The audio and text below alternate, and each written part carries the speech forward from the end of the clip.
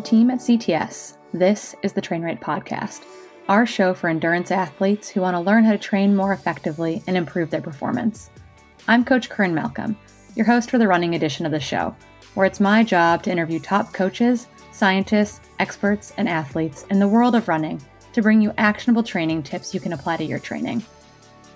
Make sure you also listen in to our cycling edition of the show with my co-host, Coach Adam Pulford, which alternates weekly with the running episodes. Now, let's dive into the show and learn how you can train right.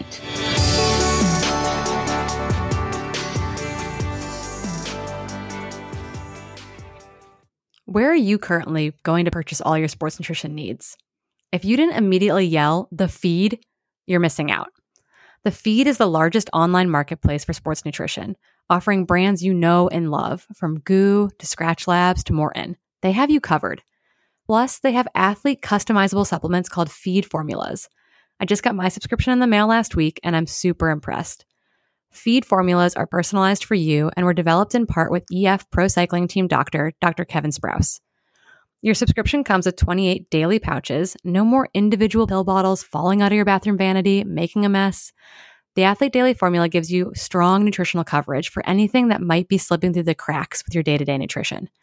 To get 50% off your first order, head over to thefeed.com/trainright and order today. Again, that's thefeed.com/trainright.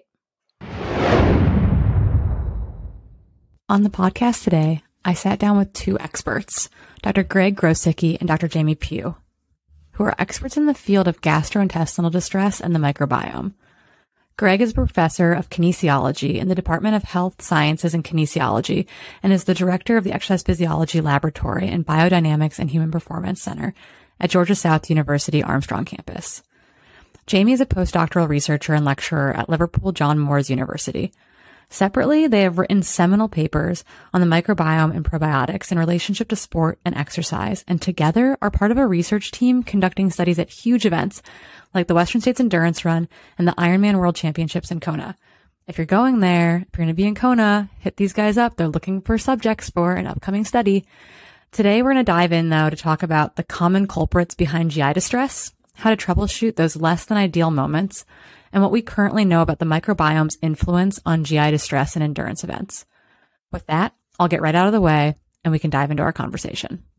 Jamie and Greg, welcome to the podcast. I would love to have you both introduce yourselves to our audience just so that people can start to pick out voices here as we dive into our conversation today. Awesome. Yeah. So maybe I'll kick off. So my name is Jamie Pugh. First, thank you so much for the invite, for coming on today. It's awesome to come and chat with you.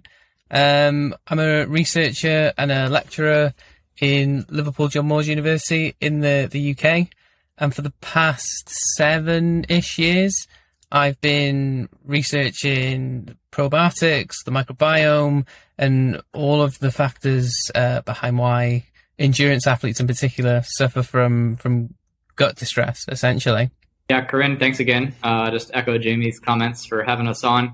I'm Greg Grosicki, an associate professor and scientist at Georgia Southern University, also director of the Exercise Physiology Lab.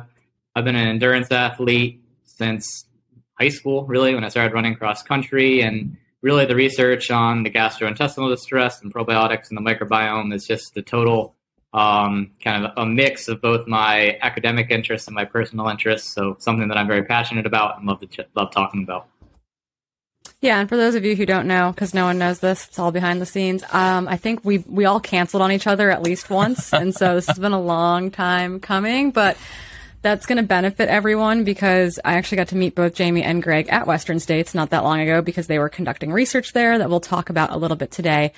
But to kick things off, I like to joke that when it comes to GI distress and endurance athletics, and particularly running, for whatever reason, running definitely has a specific, affinity for GI distress. That there's two camps: the people who have experienced GI distress and people who have not yet experienced GI distress. That it's almost a given. And I would love to hear from both of you, like, why is this what you study? Why GI distress? Why the microbiome? What kind of kicked off those interests? Was it a personal experience that made you dive into this? Or kind of how did you end up in this niche field? Yeah, well, like you hit on, I've had a number of personal experiences as an endurance athlete where I find myself over on the side of the road or in the woods. I think we all have. I actually got into studying the gastrointestinal tract by my postdoc, where I looked at the relation between the bacteria and the microbes that live in our GI tract, which we refer to as the microbiota. And in the podcast, and if you look into the literature, you'll hear that referred to somewhat interchangeably as the microbiome, which really refers to their genetic material. But if you hear one or the other, we're talking about the same thing. But anyway, we were looking at how those bacteria may contribute to the age-related loss of muscle mass. So totally different than what we just did at Western States and what I'm doing now. But when I'm thinking about older adults and how they're losing muscle mass and how changes in the gut bacteria may relate to that, kind of the first thing that comes to my mind as an athlete is, well, what effect does exercise have on those gut bacteria? And that's really where I'm at now. We know that as you get older, a lot of physiological systems go downhill. And so we know exercise improves things, although it may not feel like it necessarily when we're out there at mile 20 of a marathon. So I just wanted to know, what is it that exercise does to the gut bacteria, and how does it influence gastrointestinal distress? Jamie, anything similar for you there? Why did you end up in this field studying us weird athletes? Yeah, and especially with the gut stuff and going around trying to collect fecal samples from individuals. Mine's a little bit different. So like growing up, I pretty much played football or soccer. To all the American listeners. So I came to athletics and running a little bit late. And then it was a bit of a mix between, personal experiences as well, in that you sort of get these symptoms that you've never really had doing other sports. But at the same time, my dad was actually diagnosed with an inflammatory bowel disease. So I was doing all of this side reading and research in the gut, trying to find out a few different things. But I'm no MD. I was always sports science. So eventually the opportunity came up to do this in an exercise physiology related capacity. And I just jumped in, managed to secure a PhD at the university that I still work at.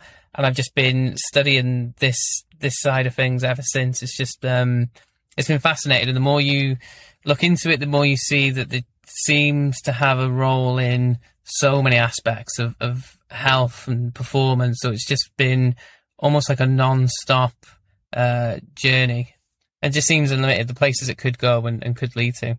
Yeah, there's definitely, I think, as we touch on the microbiome more, it's interconnected into so much of us as humans, which is pretty I teach anatomy and physiology as a long-term sub a bunch, and we get to dive into these topics, and watching high schoolers light up, like finding these connections is, I don't know, maybe the best thing ever. But as you mentioned, both of your personal experiences kind of came predominantly when it turned towards athletics or running versus other sports. And we do pull in a bunch of cycling listeners, because my co-host Adam Pulford is a cyclist, by trade and for coaching. And so why might, while GI distress does happen in some of these other endurance activities, why is running in particular such a hot spot for these issues to crop up in a long event where people might not have ever experienced it before? So part of my PhD was putting together some of the numbers behind this, and we did some studies at some marathon races, and it's crazy how disproportionate symptoms are in ultra marathon runners in particular compared to other sports. The marathon is probably still only as comparable to like Ironman triathlon. So even if you look at some of the worst case scenarios, about a quarter of marathon runners and a quarter of Ironman triathletes seem to suffer from symptoms.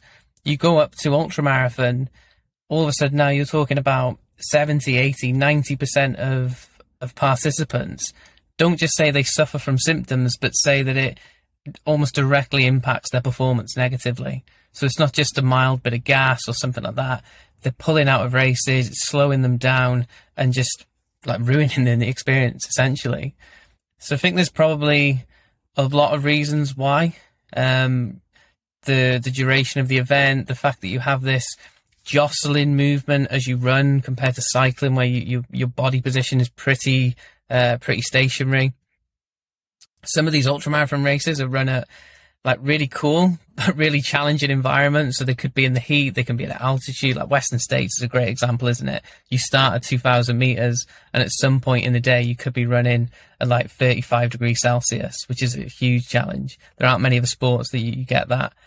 Add in the fact then that you're chucking down maybe 200, 300, 400 calories an hour for that entire length of time. And then the fact that it's a long time to go.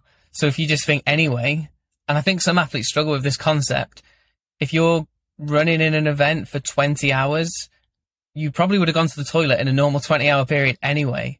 So sometimes that side of things isn't unnatural. It's just that it's going to happen during a race and you might need to prepare for it. Yeah, I was leading a nutrition panel recently, and one of the audience questions was simply what happens when you have to use the restroom. And the panel went dead silent, and I had to kind of pick on someone to be like, okay, Patty, like, take the question. And he's like, man, I don't know. Like, you got to do it. Yeah. Yeah. And yeah. So it's a perfect storm is what it sounds like. Yeah. As Jamie touched on, there's a lot of different factors happening within your body when you're doing exercise that are kind of creating this environment for gastrointestinal distress. To get a little bit more, but not too deep into the nitty gritty, one of the things that happens when you exercise is at rest, you have a lot of blood going to your stomach. And as a kid, right, you grow up and you always learn, I don't know why it's the pool, but everyone's always worried about it. Like, it's like, don't eat a couple hours before going to the pool because you'll get a stomach cramp. Maybe because if you cramp when you're swimming in the pool, bad things happen, right?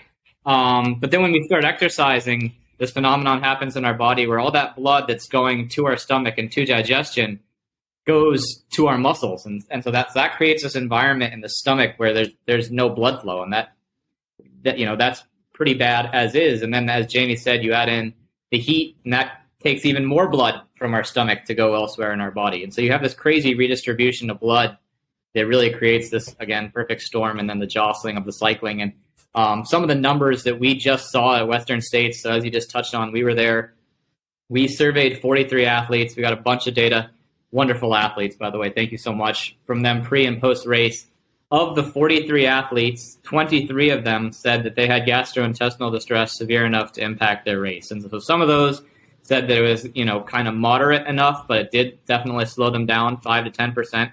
12 of them said it was very severe or extremely severe. And of the 5 or 6 in our study that we had drop out, I think 4 or 5 of them, so all but one of them, dropped out of the study due to gastrointestinal distress. Another unique question that we added on, and I think it was actually one of the participants was talking to us before the race, and they were like, are you guys going to ask about how many times people vomit? And I was like, I didn't even think about that.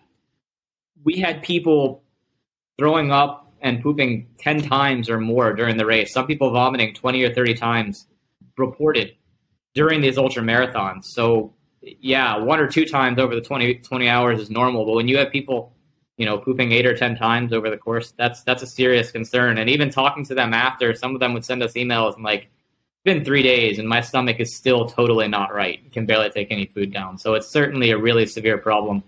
And it needs to be studied more for sure.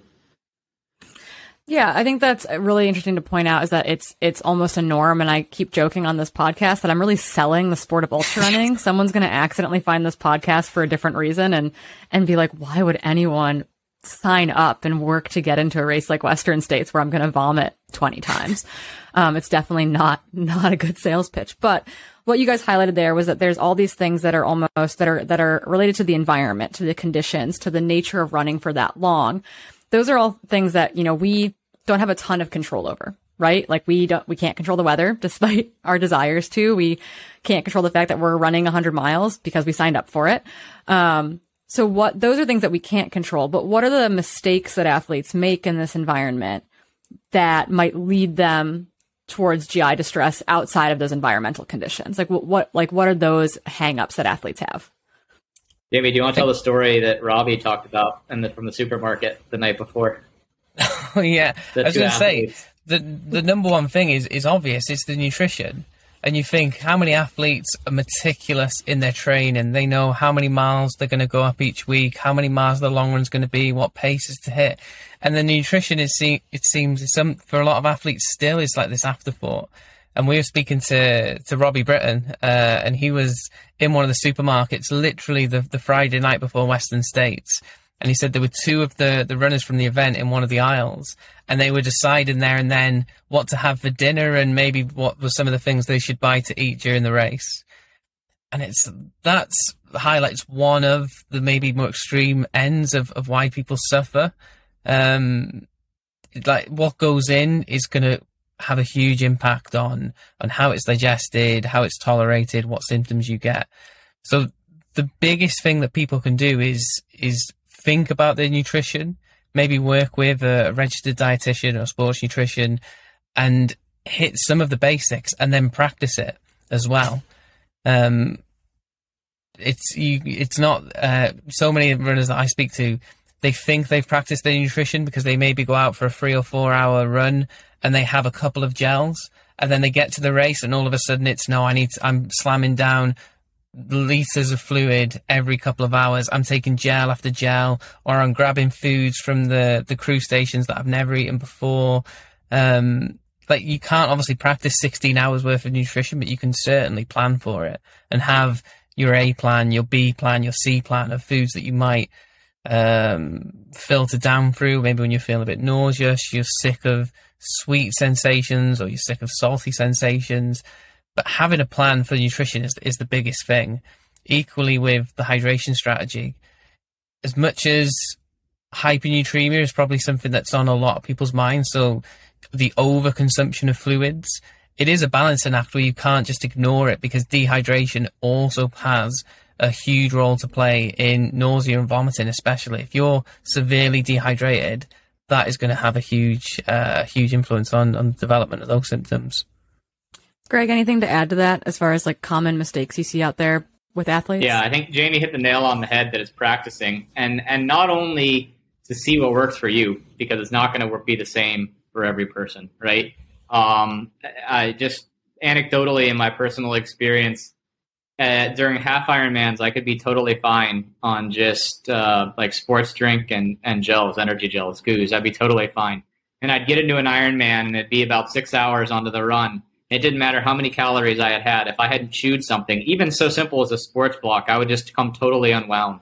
And some people can do all of Western States just on sports drink. And so I think practicing to see what works for you, but also something that we've learned over the past couple of years, just from a scientific perspective, is that the gut is also extremely trainable. And I don't think people think about the gastrointestinal tract like that when they think about it, that much like skeletal muscle, the gut can be taught to take in more calories during racing. And so as an endurance coach, when I'm working with my athletes, I have them many months before we even do whatever Ironman we're doing. It's like, listen, now the research is showing that you might be able to take in 100 grams an hour on the bike. And so we're going to go for that. And you're going to do that in your training session. And if it works for you, then you're going to do it during the race, because we want to get as many calories in you as we can.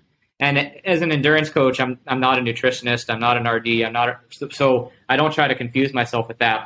But I think people need to learn that if at first it may not be super comfortable, but the gut is trainable. And so learning that it's adaptable and that, you want to practice like you play is really the simple matter of it.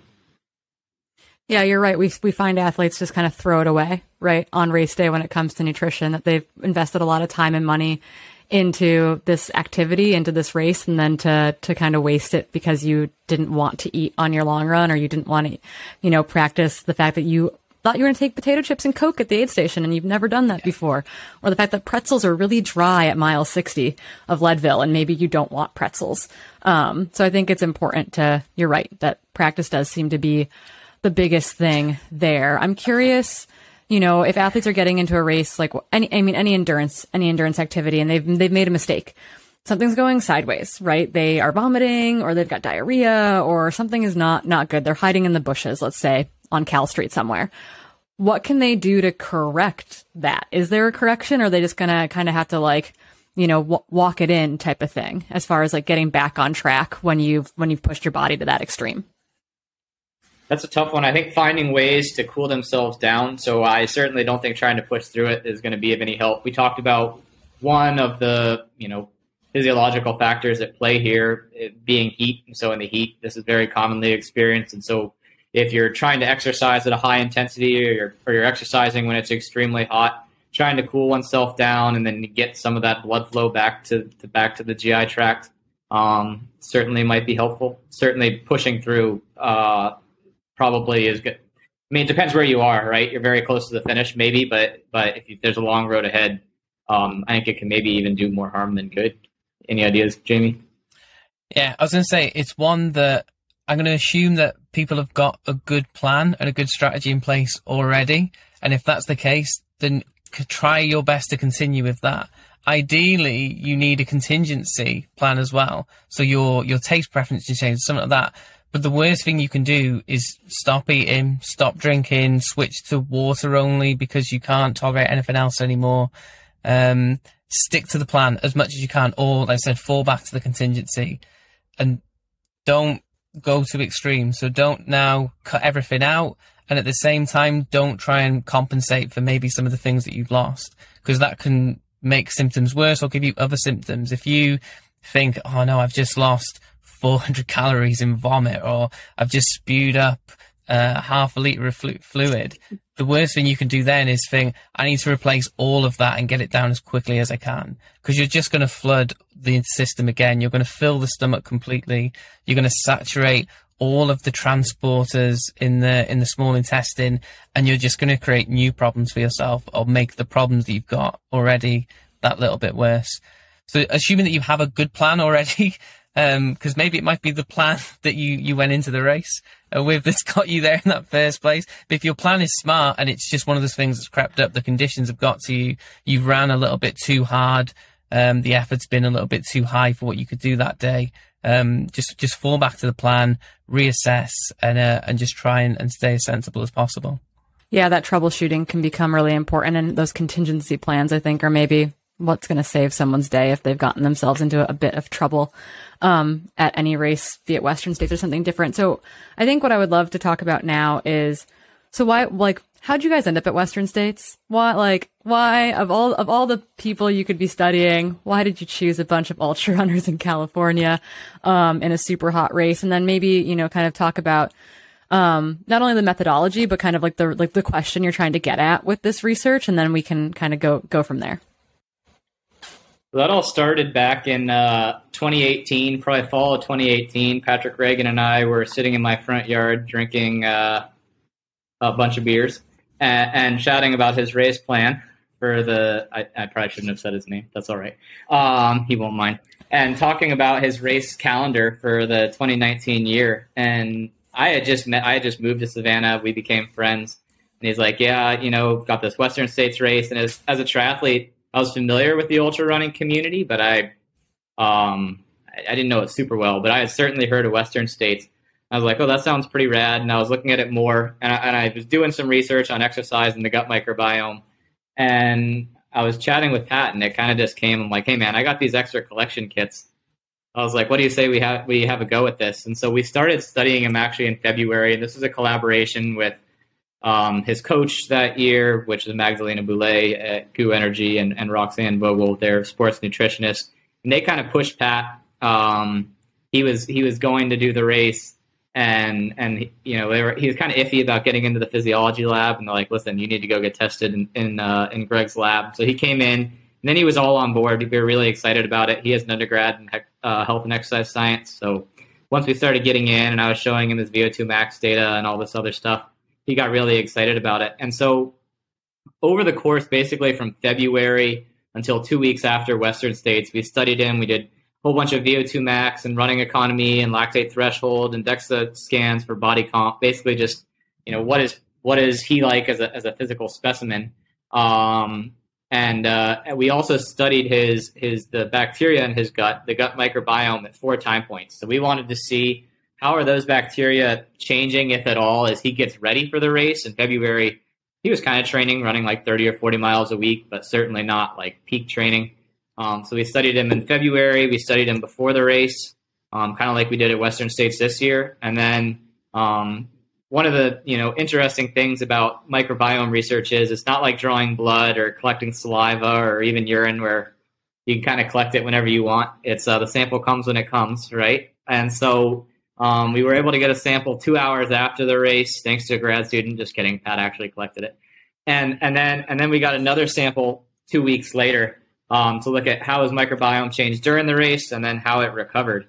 And we saw some really no changes in his gut microbiome as he was getting ready for the race. But after the race, we saw some pretty profound and rapid changes that we thought were pretty exciting and were relating to some other things that were being reported in the scientific literature, specifically ways to enhance his performance by giving him more fuel when he was running, just changes in bacteria that were doing that.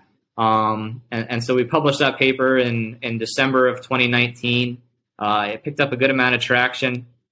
And then it kind of fell a bit dormant, that research area, until Matt Lay and I were actually chatting on a podcast, one of Ian Sherman's podcasts during COVID. And Matt and I were both, bemoaning how, academia was closed, and we were just chatting about the microbiome and the cool research we had done on it.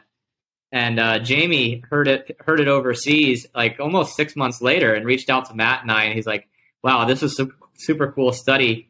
I have some funding to do some microbiome research. Do you guys have any ideas? And Matt and I said, boy, do we have some ideas. And so that's kind of where this all came from. Jamie and Matt and a couple other researchers, Jacob Allen at the University of Illinois and Jimmy Bagley at San Francisco State, have been chatting about a couple projects that we're doing this year for almost a year and a half now. And so that's kind of where the Western States thing came from. That's so exciting. Okay, so we've mentioned you had 43 volunteers. I always call them subjects. I'm like, that's kind of mean. We'll call them volunteers at Western States, including and that was additional to, you also had controls. Is that correct? So you had a little bit more than that to look at. What did that look like for those volunteers running Western States? What were you trying to collect? And then kind of what information came out, loosely has come out of that. Obviously, that's something that you guys are still working on, but kind of what takeaways have you seen thus far from that research? Yeah, so we were really lucky. The Western States Endurance Research Board gave us some funding and supported us in doing this. What's so cool is they sent out one email, and it wasn't even at the top of the email. It was at the bottom of the email. And we had 43 athletes literally come up to us and do this study totally for free, which I just think, shows the goodwill of this community and like their interest in science. And we'd be chatting with these people, and they'd be, PhDs and MDs, and we're like, man, you guys are way better at doing our jobs than even we are. So it was really incredible getting to network and chat with these athletes. We had 43 athletes, and so before the race, 2 weeks before the race approximately, they filled out a survey. They basically told us their life story in here, from very basic things like height and weight to their medical history, medications they take, what their training looked like going into Western, what foods they eat, how much they slept, all the things we know that can influence the gut microbiome and can also influence gastrointestinal distress. Questions on things like, fermented foods and kombucha and everything that we thought might influence it.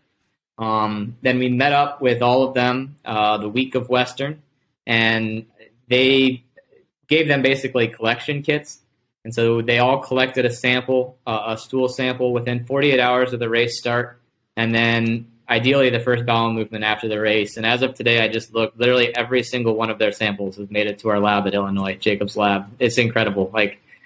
It's so cool that they they all collected the samples, went to UPS, mailed them in.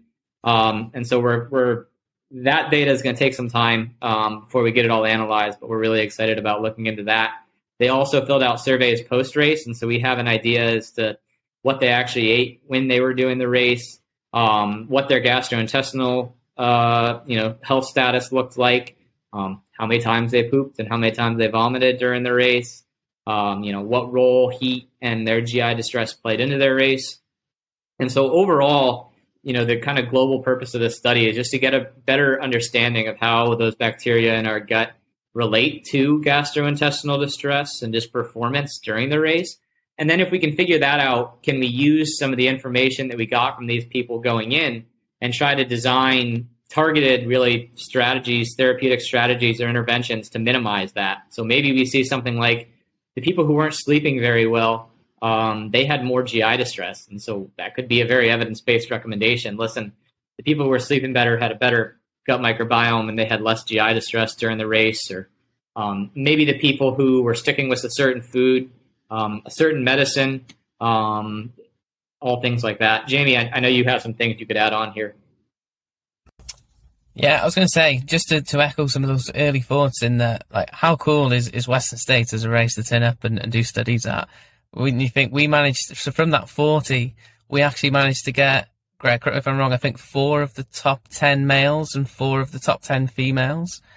And then when you think we've also got athletes all the way through that finished in that final hour, there aren't many other sports or events in the world where you could go and get the elite of the elite and then also people doing this recreationally. So we've got some really cool data, some really cool participants in the study.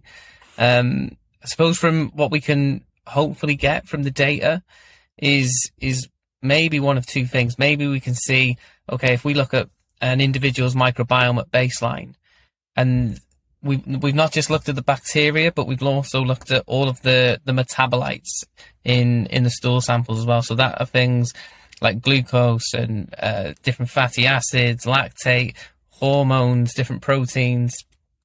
So maybe it's that what an individual's gut looks like before the race, maybe that can predict the chances of them suffering from GI issues during the race.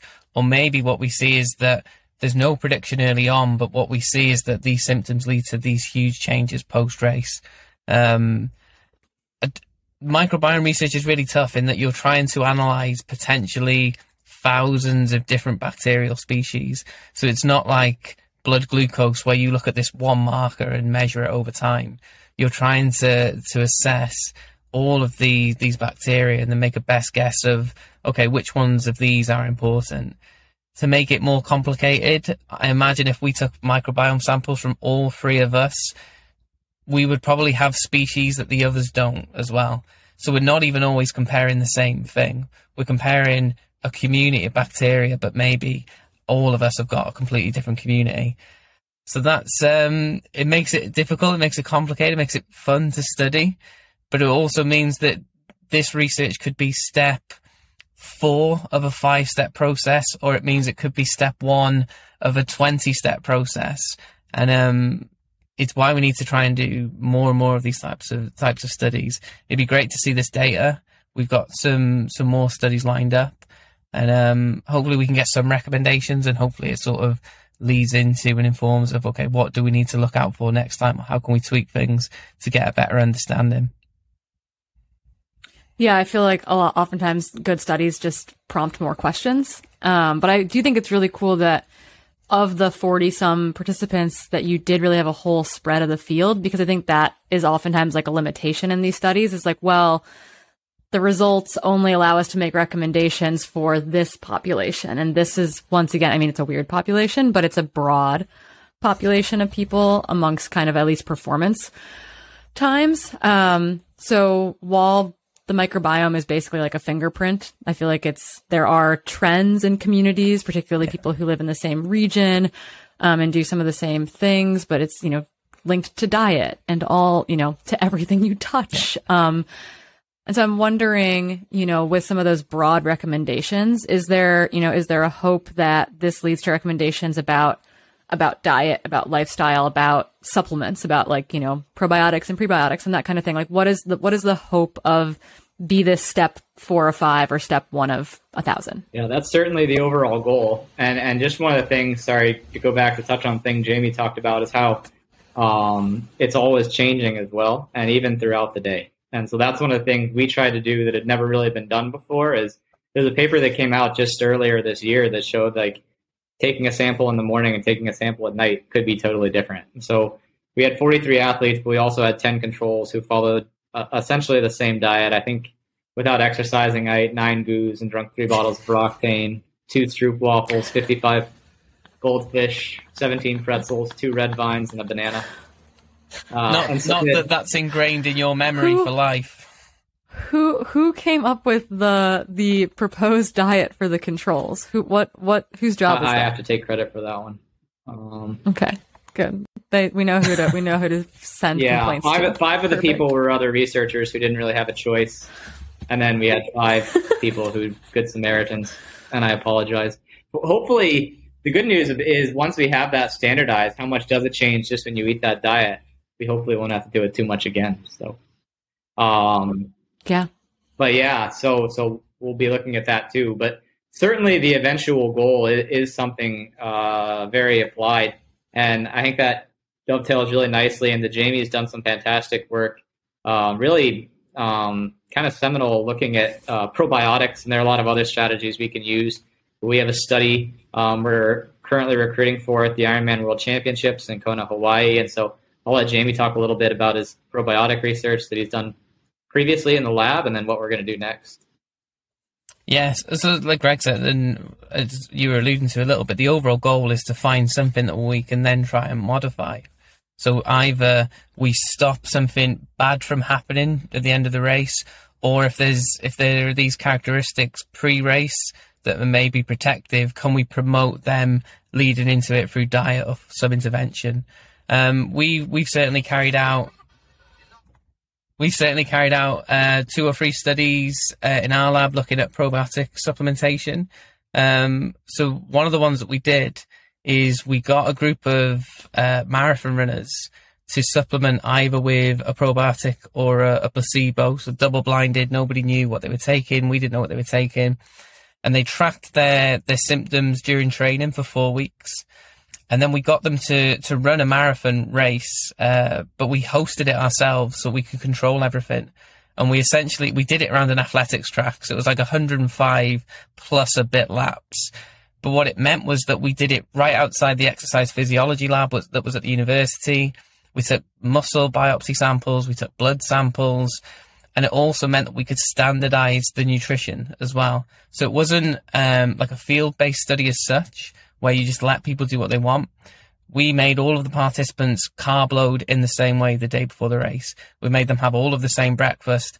We had a big PA system during the race that I would go on, and I would say, right, there's 20 minutes, everybody has to have a drink, everybody has to have the gel. And so it was completely standardized. And what we found in that was that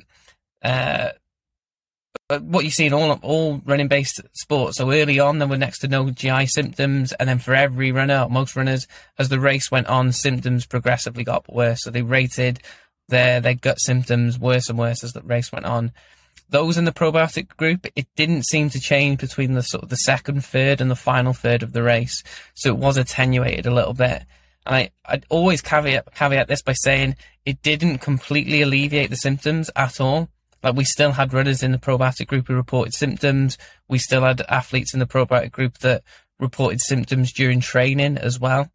But they certainly seem to be less severe and less frequent than the placebo group. So seems to be some sort of protective effect there. So which is why we want to try and take this out now to Kona and see, can we measure the same effect in a larger sample and out in the field. Yeah, and they'll be in adverse conditions, and they'll have a bunch of other issues out there as well. I guess, this is probably a question that might not have a good answer, but do we understand or have any ideas about like the mechanism behind why something like that might be protective? So there could be a few. Some of the stuff that we're working on currently in our lab is, can probiotics increase our ability to absorb and use carbohydrates that we consume during exercise itself? So we've done 2 lab-based studies where we've fed cyclists, and then in the second study, runners, 90 grams of carbohydrates an hour. We've then looked, we can use tracers essentially to measure how much of that drink are they actually using, how much is being absorbed, goes to the muscle, oxidized, and used. And we found that after participants take probiotics, they're using more of the drink, they're absorbing more and using it more effectively. That could be one of the mechanisms. That's the one that we've been looking at. There are others. So Greg touched on the fact that when we exercise, less blood goes to the gut. One of the things it does is slow down digestion, but it also causes a little bit of damage to some of the cells. So some of the cells can essentially burst, or they can die, and this can cause a little bit of inflammation. This is in Western states, especially. This is one of the seminal studies that have done this. They found that damage and that inflammation is one of the factors that leads to nausea, in particular, during the later stages of race. So maybe probiotics or other foods as well. Maybe there are other things that you can do to protect that and lessen that damage as the race goes on. So that's one of the things we've not studied, but others have looked at some of that as well.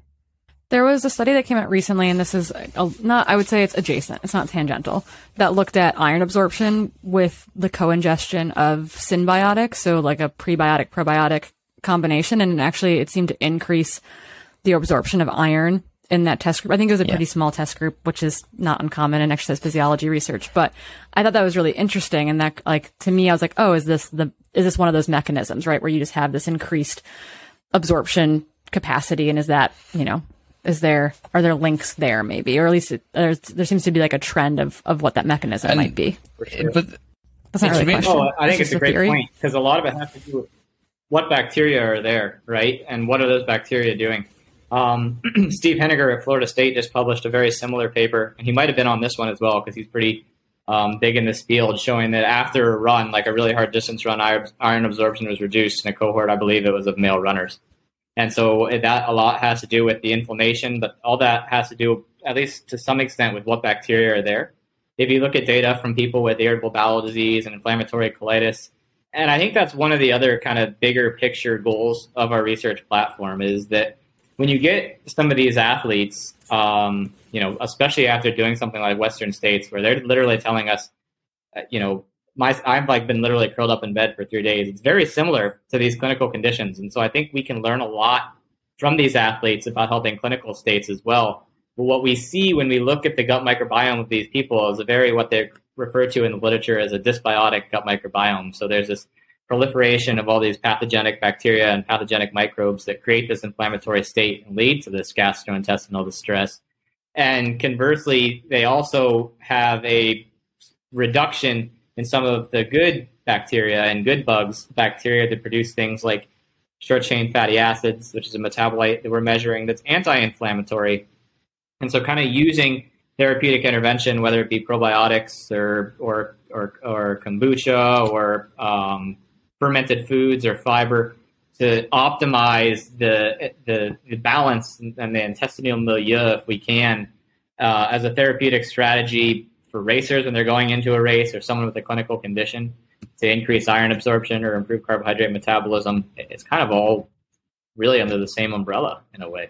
And this is one of the areas, though, that essentially we've gone into one of the hardest areas of research for sports nutrition, because we can take blood from people, we can take muscle from people. One of the things that we can't do is go and take samples from the gut. So we're collecting stool samples, but that's the end product of this long process that can take like a day or 2 days. So what we can't do is measure, okay, what happens in the small intestine when most of this absorption goes on. So what you end up with is lots of studies where you have input in some way. So you might have some intervention. The only thing we can do is measure the output.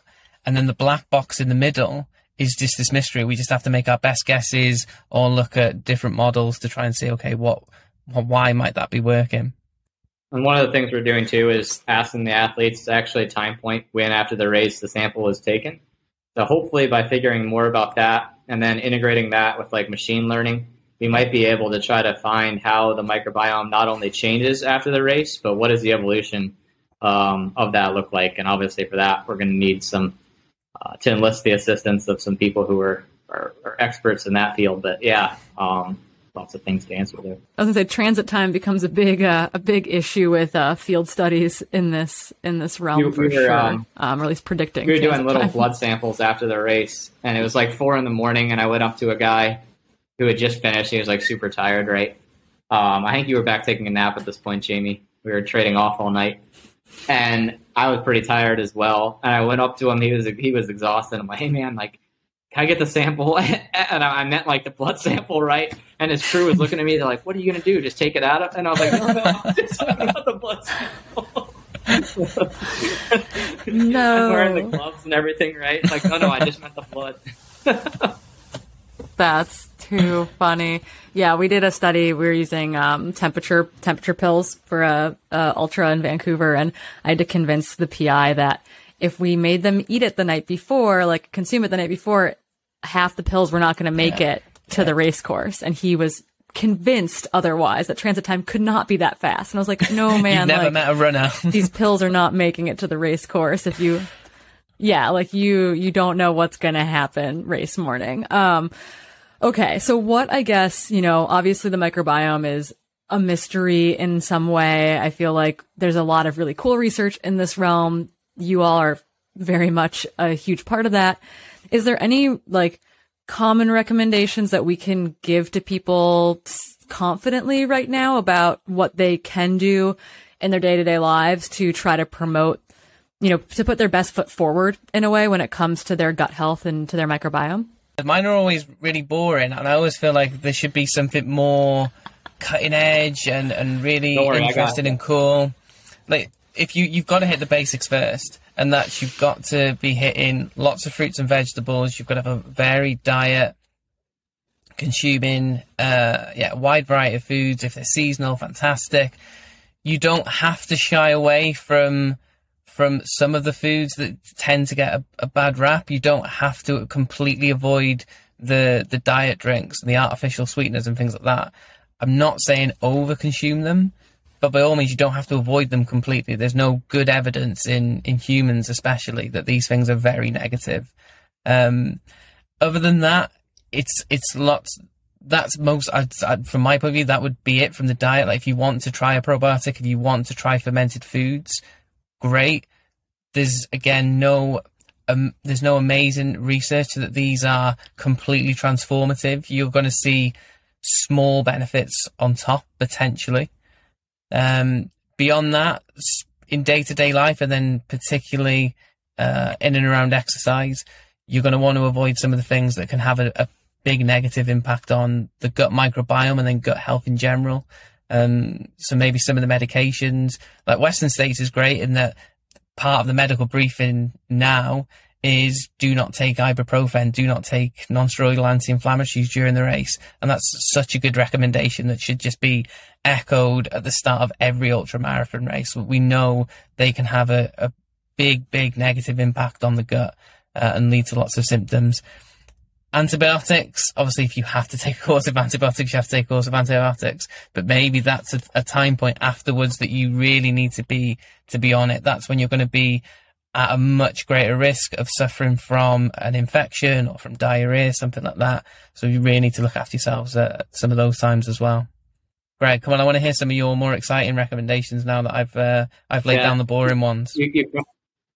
No, you crushed it. There was a really cool study, actually, and I don't know if you guys listen to Huberman Lab podcast, but there's another really good episode with Andrew Huberman and Justin Sonnenberg, who's at Stanford, and they chatted about one of Justin's crowdfund studies where they compared dietary fiber to fermented foods. So fiber is coming in a lot of those fruits and veggies that Jamie touched on, and they actually showed superior adaptations with, which one was it now? Now I brought it up, and now I can't even remember which one it was.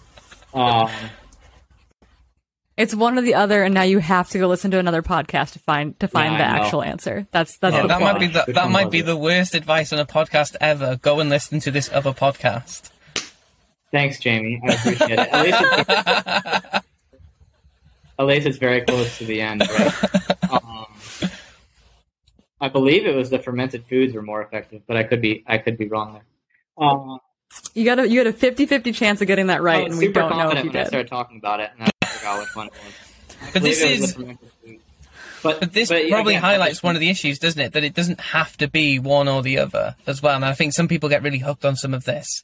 Like if you like fermented foods, great. If you like one of them or two of them, fantastic. But if it's not going to be such a huge benefit that if you don't like kombucha, if you can't afford to be going buy all the commercial stuff all the time, you don't have the time to ferment some of these things yourself, then you can still get lots of benefits from fruits and vegetables and vice versa. Like the ideal thing is you maybe get a little bit of both. It was the fermented foods and not fiber, by the way. I was right. Yeah. Oh, we Googled it real fast. That's good. I was buying him time. I thought if I talk long enough, can he Google it? I could. No, fermented foods.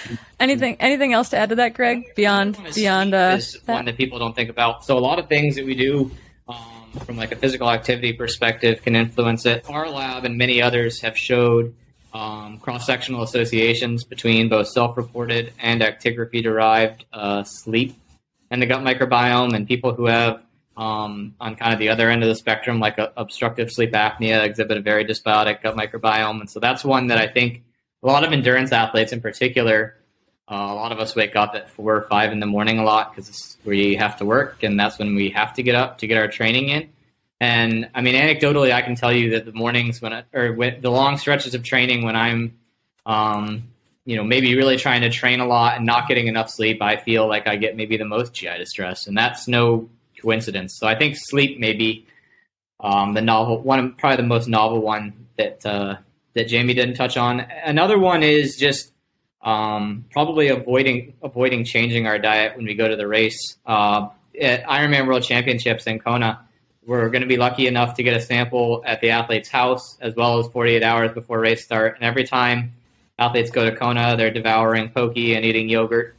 So a whole bunch of different bacteria probably getting into their gut, and changing it right before the race is certainly not going to probably create a very great environment. So things like that as well. Being regular.